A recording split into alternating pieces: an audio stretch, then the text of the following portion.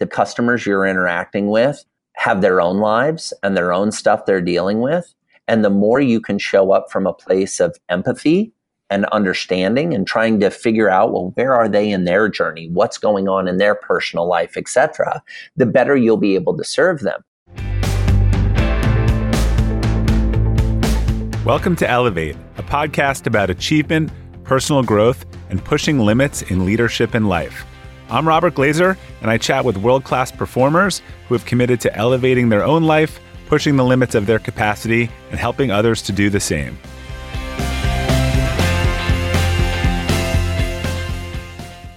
This episode was previously recorded and published on the Outperform podcast. I'm Bob Glazer, founder and CEO of Acceleration Partners. And the quote for today's episode is from Catherine Barchetti, which is, "Make a customer, not a sale." Our guest today, Joey Coleman, specializes in helping companies create unique, attention-grabbing customer experiences so that they stay with a company for a long time after the sale. He's the founder and chief experience composer of Design Symphony, and most recently, an author. His new book, which has become an overnight bestseller, is called Never Lose a Customer Again. In it, Joey explains how to simply but intentionally create a customer experience that will generate an army of raving fans that will want to tell everyone about your company. Welcome, Joey. It's great to have you on Outperform. It's great to be on the podcast. Thanks for having me, Bob. All right. So first off, I've got to know the name Chief Experience Composer. How did you come up with that? Well, when I came up with the name of my company, Design Symphony, the theory behind it, or the story behind it, was that I was going to be focused all on customer experience. And the idea was that we would get all the pieces of your business on the same sheet of music playing in harmony together. And I have a background as a singer, and I've been involved in a lot of musical groups over the years. And I just thought that was kind of a fun way to come up with a name for a company, as well as hopefully create a little bit of a story that people could tell about what I did and why I did it. And when it came time to create a title for myself, I thought, well, there's all kinds of titles that you could use when founding a company, founder, CEO, whatever it may be. And I thought, well, if I've got kind of a more fun and playful name for my company, maybe I could come up with a more fun and playful title.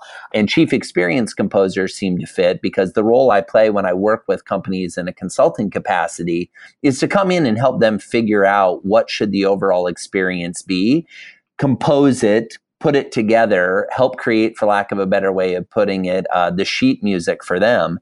And then they're the musicians that get to play the music for their customers going forward. I like it. You have quite an eclectic background. It's kind of you to call it eclectic, Bob. Some people in other interviews have called it ridiculous, insane. Eclectic is the word I like to use. So thank you. You have an eclectic title and an eclectic background. So you practiced law for a few years with your dad before starting design. So what attracted you to law, and then what made you leave that career? So I grew up the son of a criminal defense lawyer. So the first time that I was in court, I was in 6th grade, not as a defendant, thankfully, but rather sitting at counsel's table next to my dad, watching him work and being part of the legal team. And so, in the beginning, it was getting coffees and helping build Lego sets for exhibits. Occasionally, my dad would have me build a set out of Legos that would then be used as an exhibit, as a diorama to explain what had happened in this particular case. And that kind of elevated over the years. I worked for him every summer from 6th grade on up through law school. And each year I'd get a little more responsibility, to the point where I was helping prep witnesses, doing research for cases, etc. And so after attending law school, it seemed like a logical fit that he and I would spend some time working together, which was great fun. So I was a criminal defense lawyer for about 5 years practicing with him. So talk a little bit more about what Design Symphony does today. And then I'd love to add a twist. What did you take away from criminal defense that you have now woven into your new career? Sure. So right now, in my business, about 75 to 80% of my time is spent giving speeches. I am a professional speaker, so I give keynote addresses, I lead workshops, I spend a lot of time on stage. The other, give or take 25% is spent doing one-on-one consulting with clients, helping them to create the customer experiences and the systems and the practices so that they can deliver a remarkable interaction again and again when they're interacting with their customers. I think the thing that I took away, not only from my time as a criminal defense lawyer, but I also worked in Fortune 500 business consulting. I ran a division of a promotional products company. I worked in the White House. I worked for the CIA. I worked for the Secret Service. I taught at the postgraduate level. I've had a really, as you mentioned, eclectic background. Indeed. And so some people look at my background and they're like, how does this happen? And I also ran an ad agency for over a decade, designing logos and websites and marketing campaigns. And people often ask me, Joey, what these things appear to have nothing to do with each other. What is the thread, or is there a thread that connects them together? And I think the answer, which was very evident with hindsight, but not at all evident as I was going through it, is that every job I've ever had, every position I've ever held, the way that you excelled at that position was by having a very clear understanding of the human condition. Why do people do the things they do? And what can we do to make them do the things we want them to do? So when I was a criminal defense lawyer, it was, how can I help the jury to find that my client was not guilty? When I was doing business consulting, it was, how can I help you sell more widgets next quarter? And so in each of these careers and positions, if you will, that idea of being a student of human nature and of the human condition was really important. And so that's really the thread that's tied it all together. Fascinating. And I think that there's always a story that all of our backgrounds come together. I was just recently listening to the podcast on how I built this on WeWork. And the founder has this fascinating background, having grown up on a commune and being a design student, and how that all meshed together so that our stories come together eventually.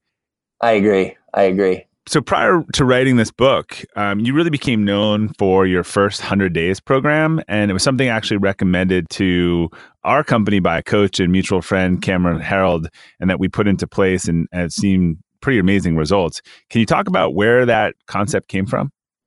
Sure. It's funny that we started our conversation with my eclectic career, because the origin of the first 100 Days program comes from two key experiences I had early, one in college and the other one early in my career as a professional. So while I was in college, I studied government and international relations. And the area of focus, my primary area of focus, was the U.S. presidency. And as I'm sure many of at least your American listeners will know, people lots of times talk about the first 100 days of the presidency as being indicative and representative of what you can expect over the course of the remaining 4 years.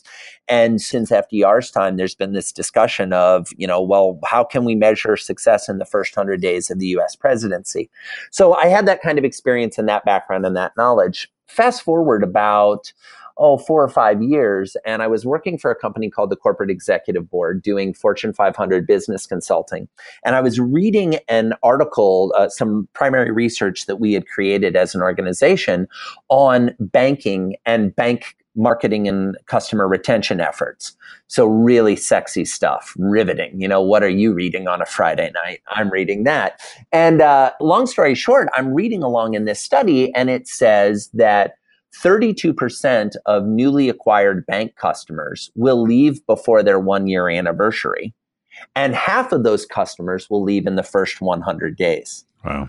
And I read that line and I thought, I immediately rocketed back to my college days of the first 100 days of the presidency. And then I thought about that staggering statistic, 16% of new customers for a bank leaving in the first 100 days. And I thought, wow, bankers are notorious for paying attention to the bottom line. They're really good about tracking their numbers. Do they realize that they're hemorrhaging new customers? And the more I talked to people in banking, they didn't realize that. And I thought, well, if this is the case in banking, what's it like in other industries? And to be honest, Bob, that took me on a multi-year journey of researching what happens for onboarding efforts of new customers and how those are successful or not and how they impact customer retention. And what I found is that in all industries around the world, small, medium, and large companies, somewhere between 20 and 70% of your new customers will decide to stop doing business with you before reaching the 100-day anniversary. And this was staggering to me. Let me ask you a question there, because we talk a lot about how the employees that are dangerous are the ones that quit and stay and not quit and leave. So I'm assuming part of what you're saying is they may be contractually still obligated, but they made the decision that they're leaving. Correct. So in some industries, they actually have walked out. And this is noticeably prevalent in the restaurant industry, right? Where, for example, and this is not me digging on them, but Chuck E. Cheese restaurant, for example, 46% of customers that go to a Chuck E. Cheese will not go again after their first visit. It's one and done. So almost half the people that they bring in the front door run out the back door, never to come again. So in some businesses like that, it's an immediate exchange. In other businesses where there is a contract or a long-term engagement, they've decided mentally and emotionally not to do business with you when it comes time to renew. Plus, the even more devastating aspect is this is where the foundation gets laid for asking for referrals. Right. And if the foundation isn't properly established in the first 100 days, your ability to get a referral or to get increasing business out of this company, whether it's increased dollars or share of wallet in terms of all your services and offering, is devastated by the fact that the foundation hasn't been laid. Yeah, Stephen Covey, I don't know if you've seen his work on sort of trust deficits or trust banks. And I have. Yeah. And if I assume if you start with a trust deficit, and that's a long hole to climb out of. It really is. And the problem, I'll take it one step further, Bob. In the typical organization, what happens after a sale is made is the organization is celebrating. They're high-fiving. They're ringing bells. We landed a new customer. This is great. We're excited. And then that sales team is on to the next customer. And they hand off to an account representative who wasn't part of the sales at all, who's now responsible for retaining this membership and retaining this relationship. Counterbalance that against what's happening on the client's offices. Yes, they just signed the contract, but they're in a state of buyer's remorse. Right. They're wondering if this is going to work out to be as good as the salesperson promised. And so the delta, the difference between the joy, euphoria, and excitement that is being felt on the company side, on the vendor side, oh, we signed a new client, we got a new customer, compared to the low emotional level, which is actually heavily laced with fear, doubt, and uncertainty on the new customer side, wondering if this is even going to work out. That difference, if you don't bridge that difference very quickly, or to your point, as Covey would say, fill in that trust deficit, if you don't do that quickly, you'll never recover. Yeah. And, Dan Pink's also really has dove into this recently and around, how long a poor start lingers. And that if you start work in a recession, you are typically making less money 10 years later. So it's all signs point to the same answer here.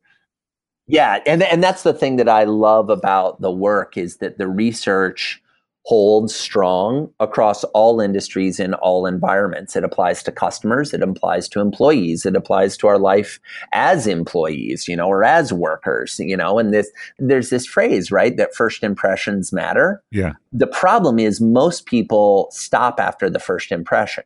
Right. So they're like, oh, but we had a great kickoff meeting. Right. Well, yeah. Awesome. So you got things off on the right foot. What are you doing to stack on top of that? What are you doing to continue to invest in making this relationship remarkable?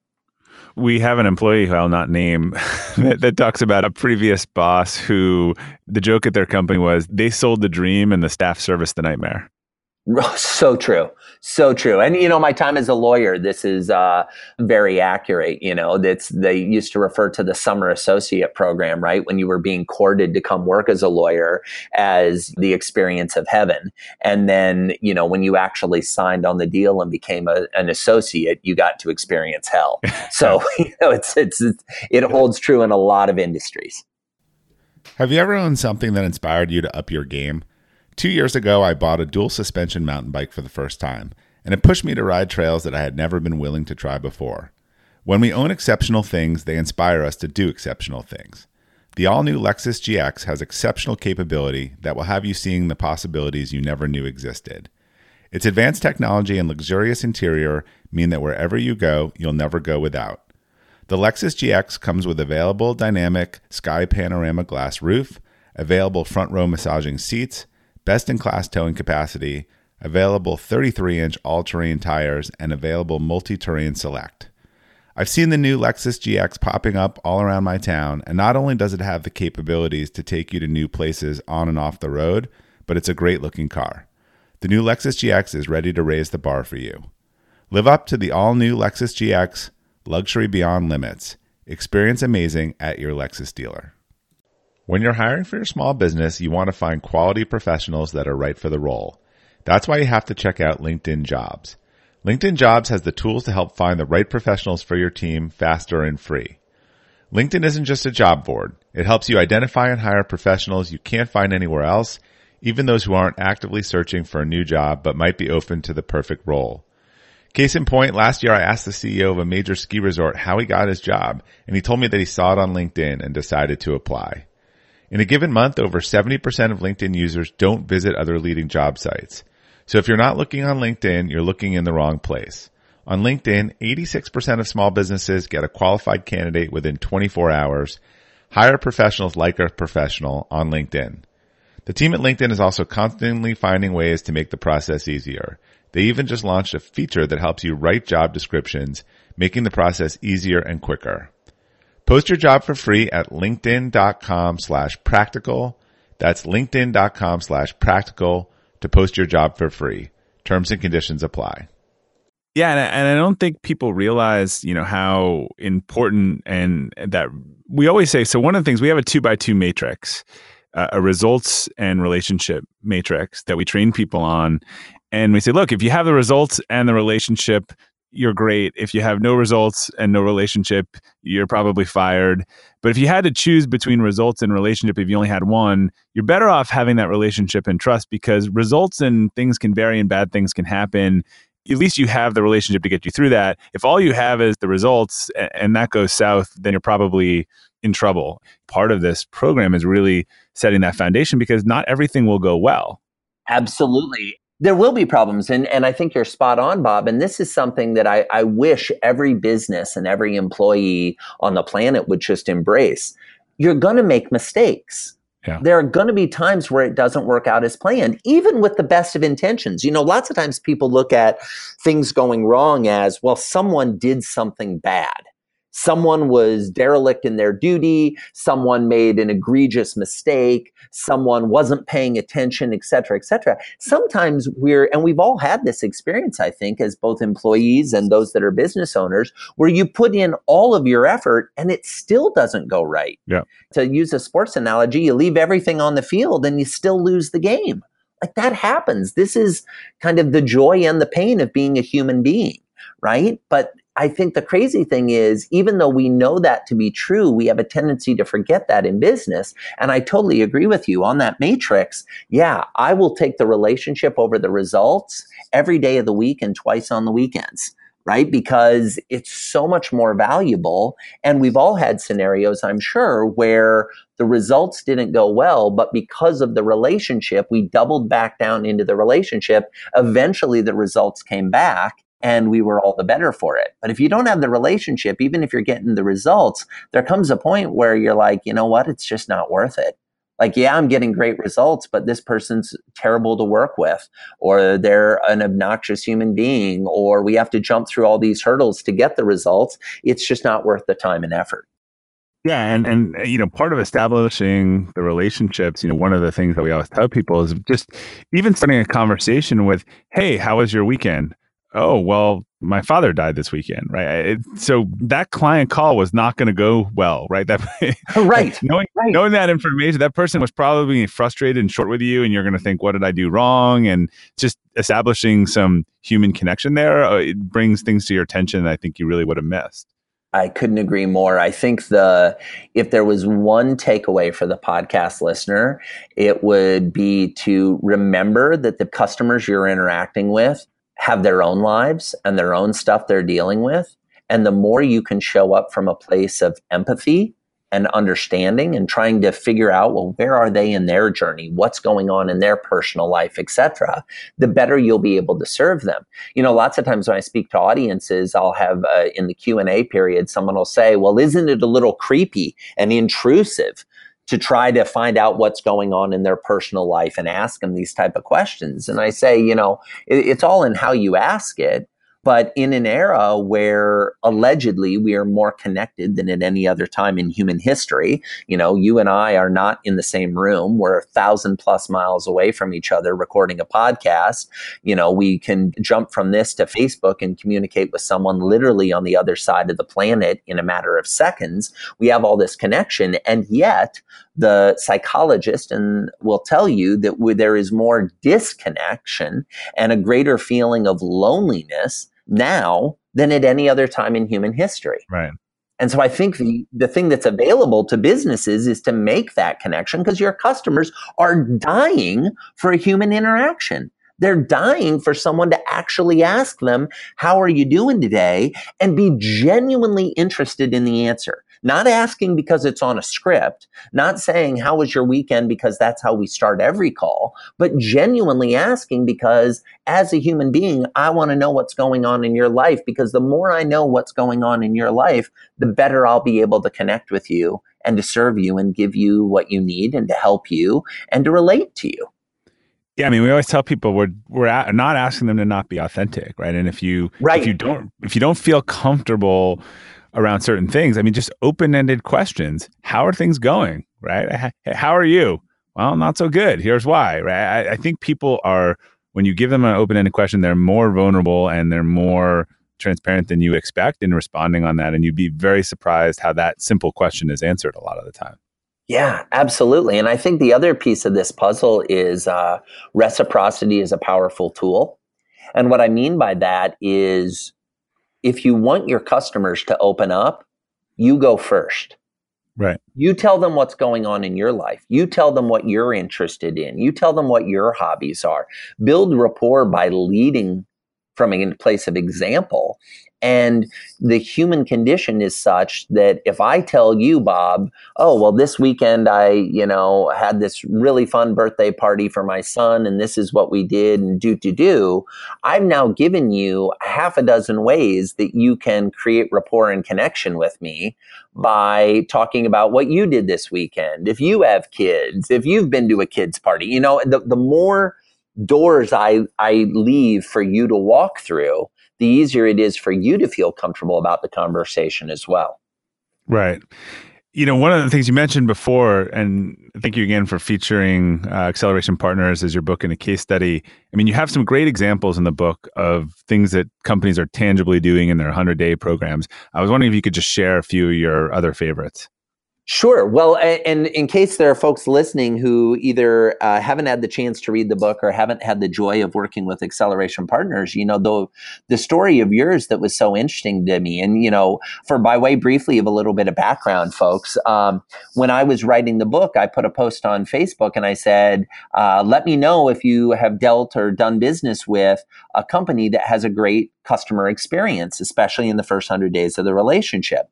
And our mutual friend Cameron Harold said, you need to talk to Bob. Now, the crazy thing is, Bob, you guys had been implementing the first 100 days strategy in your business, and you and I had never met. We had no idea. And I have to say, it was one of the connections and one of the recommendations that I was most excited about, because I was like, okay, here's someone who has implemented what I teach, and I wasn't the person who taught them.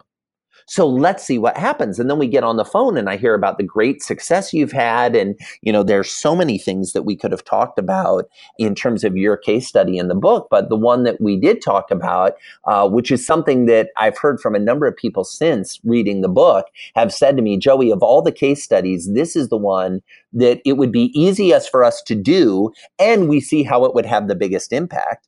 And that is when somebody first starts a project with Acceleration Partners, they get a PDF that introduces them to the people on the team who they'll be working with. I think most of us that have done business with another business have had the experience of, well, wait a second, who's working on this project? Who's on the team?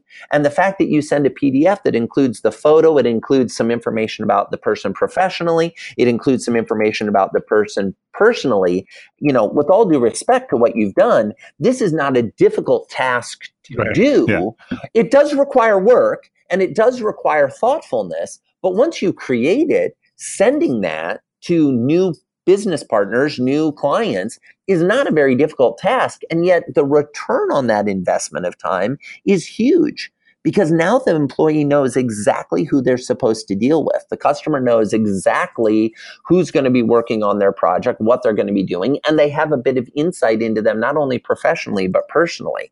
It's interesting. People ask all the time, there are 46 case studies in the book. And people they're asking who your favorite child is. You guessed it, brother. They asked who my favorite child is. And I'm like, all right, so I'll rephrase it. Let me phrase it a different way. All right. I think that was a good example of what are the things most important to do at the beginning and then more to do towards the 100 days. I'll use that. That's probably an example of right at the beginning. So what are some examples? Give me some good highlights from beginning, middle, end. Sure. So I would say at the beginning, as we said, the main thing you want to do is make sure everybody's on the same page, not only about who they're going to be working with, but what the timeline and what the deliverables are. I work with a company called Policy Medical, is a case study in the book, that they do software implementation, which is a pretty complex process. Most of the time when we think of software implementations, if you've ever been involved in one, we're talking about Gantt charts and giant checklists, and it's not fun. So what we did is we created a puzzle. So they actually send a series of 20 puzzle pieces to the client along with, a frame, and each of the puzzle pieces represents one of the steps in the software implementation process. So as those get completed, the point of contact at the client gets to put the puzzle together. And when it's all done, they have this picture that they've assembled based on the various steps of the software implementation being completed. So the first thing is to kick things off well by making sure everybody who knows who all is involved in the project. The second thing I would recommend is make the process of onboarding, make the process of the implementation and starting to work together fun, and create a visual connection to it. So it's very easy for the client to see where you are in the process and what's happening. I refer to this, there are 8 phases that I talk about in the book. This is the acclimate phase, right? Where you get the customer familiar with your way of doing business. As far as we get towards the 100-day timeline, and, to be clear, 100 days is a good way to think about it. Some of the listeners are in businesses that it will take longer than 100 days to accomplish the goal that the customer had when they first decided to do business with you. In some businesses, the goal is accomplished very quickly. So for example, if I'm going to hire you to build an airport runway, that's going to be a multi-year contracting and development process. If I'm in line at the grocery store and I see some breath mints and I'm like, wow, I could use one of these, and I buy them and I pop one in my mouth, the time from purchase to achieving the result is a matter of seconds. And so I think it's one of those things where, depending on your business, that timeline differs. But as you get later in the relationship, this is where you start to think about referrals. This is where you start to think about, how do you help this customer to be an advocate of you and your business, and kind of become your sales team. And there's a company I profile in the book by the name of 4Canines, which sells dog seat covers online. So if you have a dog and you want to put it in your car, but you don't want the dog to tear up the upholstery or leave hair all over the back seat, you put a seat cover in. And they sell the premium seat cover that is the #1 selling seat cover on Amazon, right? And they've built a multi-million-dollar business on the side. It's a husband and wife team, Jim and Maggie Umlauf, and they've built this kind of on the side while they were working full-time jobs. The cool thing that they do a number of things incredibly well in the first 100 days, but one of the things they're really good at is asking for reviews. Yeah. And if you've ever shopped on Amazon, you know that reviews are the lifeblood of an Amazon listing. Not only does it help on the back end with the algorithms and how Amazon decides to make your product show up in the search result, but a lot of people, when they're making a purchase decision, scroll right to the reviews and read what other peers have had to say about this product. And so they have a really unique way of asking for the review that doesn't feel overly indulgent, but where they tell their story and they say, look, we're a husband and wife team running a small business. We have 3 employees, including the 2 of us. We're trying our best to create great products for your dog that are environmentally friendly and good for your pet. And if you had the time to go write a review on Amazon, it would mean the world to us.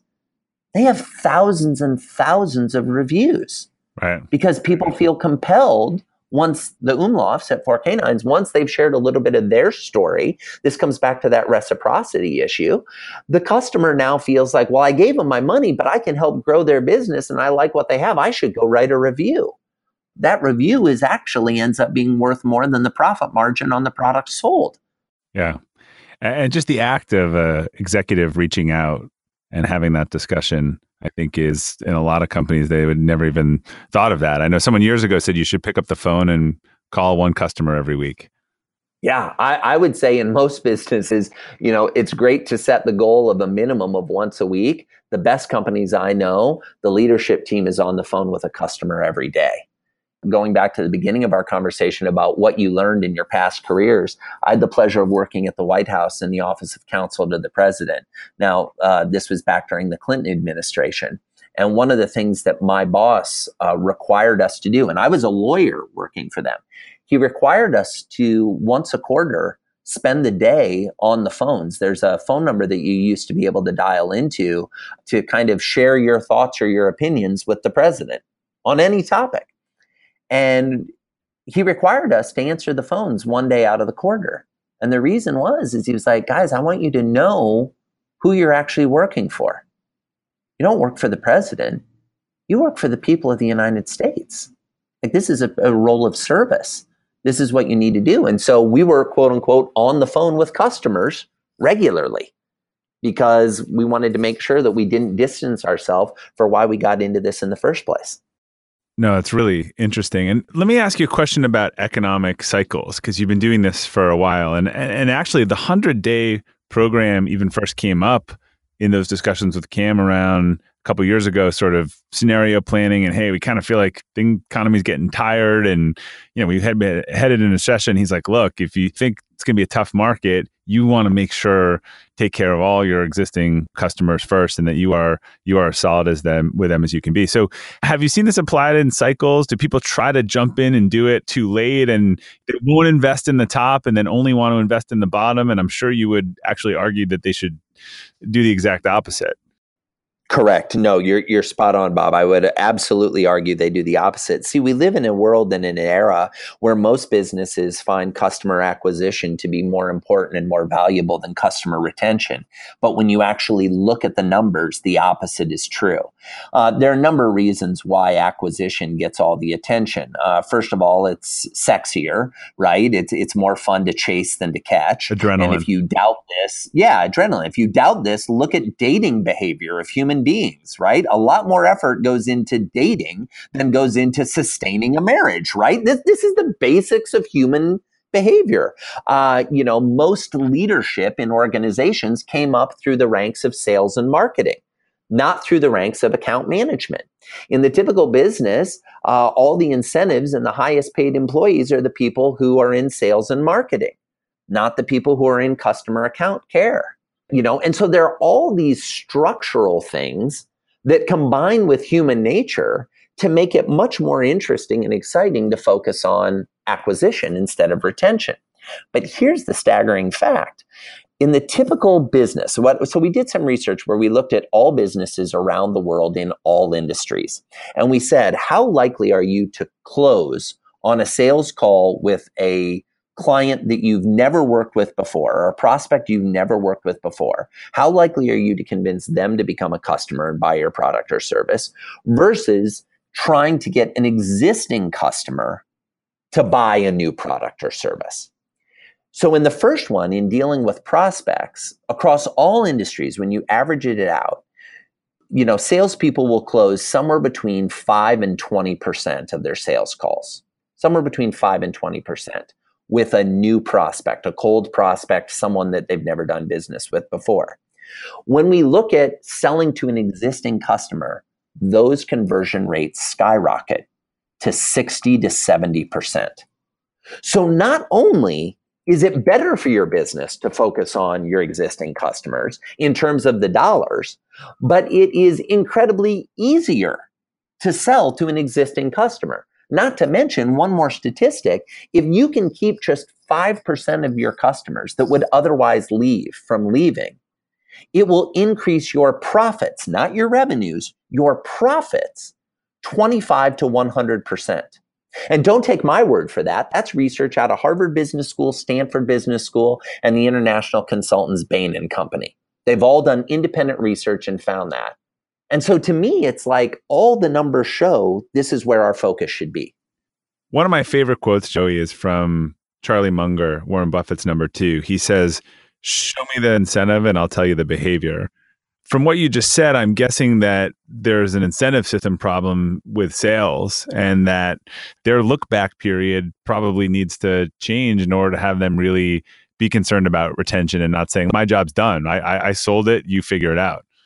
Absolutely. I mean, there's two pieces of this puzzle. It's how do we incentivize sales and how do we incentivize the rest of the organization? So let's look at sales first. The typical salesperson is incentivized on new accounts converted, right? You get a new customer, you get an incentive. You get 2, you get even more. You get 3, you get 4, you get 5. At each level, you get paid more. So there is an incentive built in to get as many as you can as quickly as you can. It is the rare company that incentivizes for getting the right customer. And by the right customer, I define that as the customer who's going to stay around. So the best companies in the world, what they would need to do when it comes to sales incentives is, let's say you're going to give your salesperson, I'm making this up to illustrate the point, a 5% commission on every new sale. If I were running that company, I would say, great, you get a 5% commission on the new sale. When they renew a year from now, you get a 6% commission. Yeah. When they renew the year after that, you get a 7% commission. And the commissions would grow instead of decline over time. What that would do is it would make the salesperson go find the long-term customer, right, because they know it's going to be more valuable long-term. Now let's look at the incentives on the account management side. Usually account managers are incentivized around retention. However, the incentives they receive are a fraction of the incentives that salespeople receive. You never hear about the all expenses paid trip to Napa for you and your significant other for keeping for the client, retaining the customer, right? That's, there, in most businesses, there isn't a bell on the wall that gets rung and a big party thrown every time a customer renews. Those things are saved for the sales department. And so I think if we really want to change the behavior, we need to look at how are we incentivizing retention over acquisition. I think that may be one of the most important takeaways of the whole thing, because I think behaviors do follow incentives. And if you have an incentive-oriented culture and you don't change the incentives, it'll be very hard to get the behaviors to change.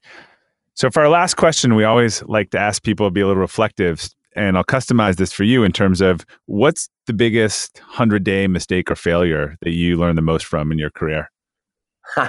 This is a particularly timely question and one that I will be very honest about. Okay. So I'm the customer experience guy. I'm the first 100 days guy. I'm the guy who's supposed to create these remarkable experiences early in the relationship. Prior to launching my book, I had somewhere between 4 and 6 dozen clients. And I'll define a client as anybody who'd worked with me to come give a speech or a consulting engagement in the past year, as well as the ones I was currently working on. And then I launched a book, and I got 10,000 customers in the first 2 weeks. That's how many people bought the book in the first 2 weeks of launch. And what I learned is that all the systems and processes that I had to handle relationships with 4 or 5 dozen customers break at the 10,000 mark. So what happened is I now have people emailing me and saying, "Oh, Joey, I read the book. Here's another question." Or, "Oh, Joey, I ordered the book and it never arrived," which was a little bit fascinating because I got those types of messages from people who had ordered from a third-party seller. Yeah. Right? They hadn't ordered the book from me personally. They had ordered from a company that They're buying you. they're buying me. And so the big takeaway for me was twofold. Number one, I needed to get even better systems and better processes. And so the book's been out. When we're recording this, the book's been out for almost 2 months. We've been working overtime internally in my organization to do that. And I also learned something which ties back to a point we discussed earlier in the conversation. You're going to make mistakes, even with the best of intentions. There were things that happened that were so far out of my control, I can't even begin to tell you. And anyone looking at it objectively would say, Joey, that wasn't your fault. If somebody goes online and they order a book from a bookstore and the bookstore never sends them the book, how could that possibly be Joey's fault? But the customer believed it was my fault. And that was okay when I came from a place of empathy and said, all right, what can I do to make your life better? And it was, all right, well, you never got it from them. Give me the information. I'll work to track it down with them. And in the interim, I'll send a copy from my personal stock overnight so you have it tomorrow. Now, that cost me some money, but my hope is that it made me some advocates. Absolutely. That is a great and fitting story. So where can people learn more about you and your book? So the book is available at all bookstores. So Amazon, Barnes & Noble, audible.com. There's an audiobook. If you're a podcast listener, guess what, folks? I actually narrate the audiobook. So if you enjoyed listening to my voice today, you can listen to me tell the 46 case study stories and more in the audiobook. So it's available anywhere that you might find a book or an audiobook. As far as continuing the conversation, learning more, and getting some bonuses associated with the book, listeners will want to go to joeycoleman.com. That's Joey, Joey, like a 5-year-old somewhere. Coleman, Coleman, like the camping equipment, but no relation. joeycoleman.com. You'll find all kinds of videos, blog posts, bonus downloads, etc. That will help you work to implement a first 100 days strategy in your business to hopefully create the kind of remarkable experiences that'll keep your customers coming back for more. All right, Joey, thank you so much for joining us to talk about your first 100-day methodology and your new book. I've had the honor of getting one of the early copies, and I think it's a worthwhile read for any company leader who really cares about their customers. And we wish you a lot of continued success. Thanks, Bob. I appreciate you having me on the podcast today. All right. To our listeners, in the show notes for this episode, we'll include links to Joey's website and everything he mentioned so you can learn more about him, his coaching and speaking, and his new book, Never Lose a Customer Again. And until next time, keep outperforming.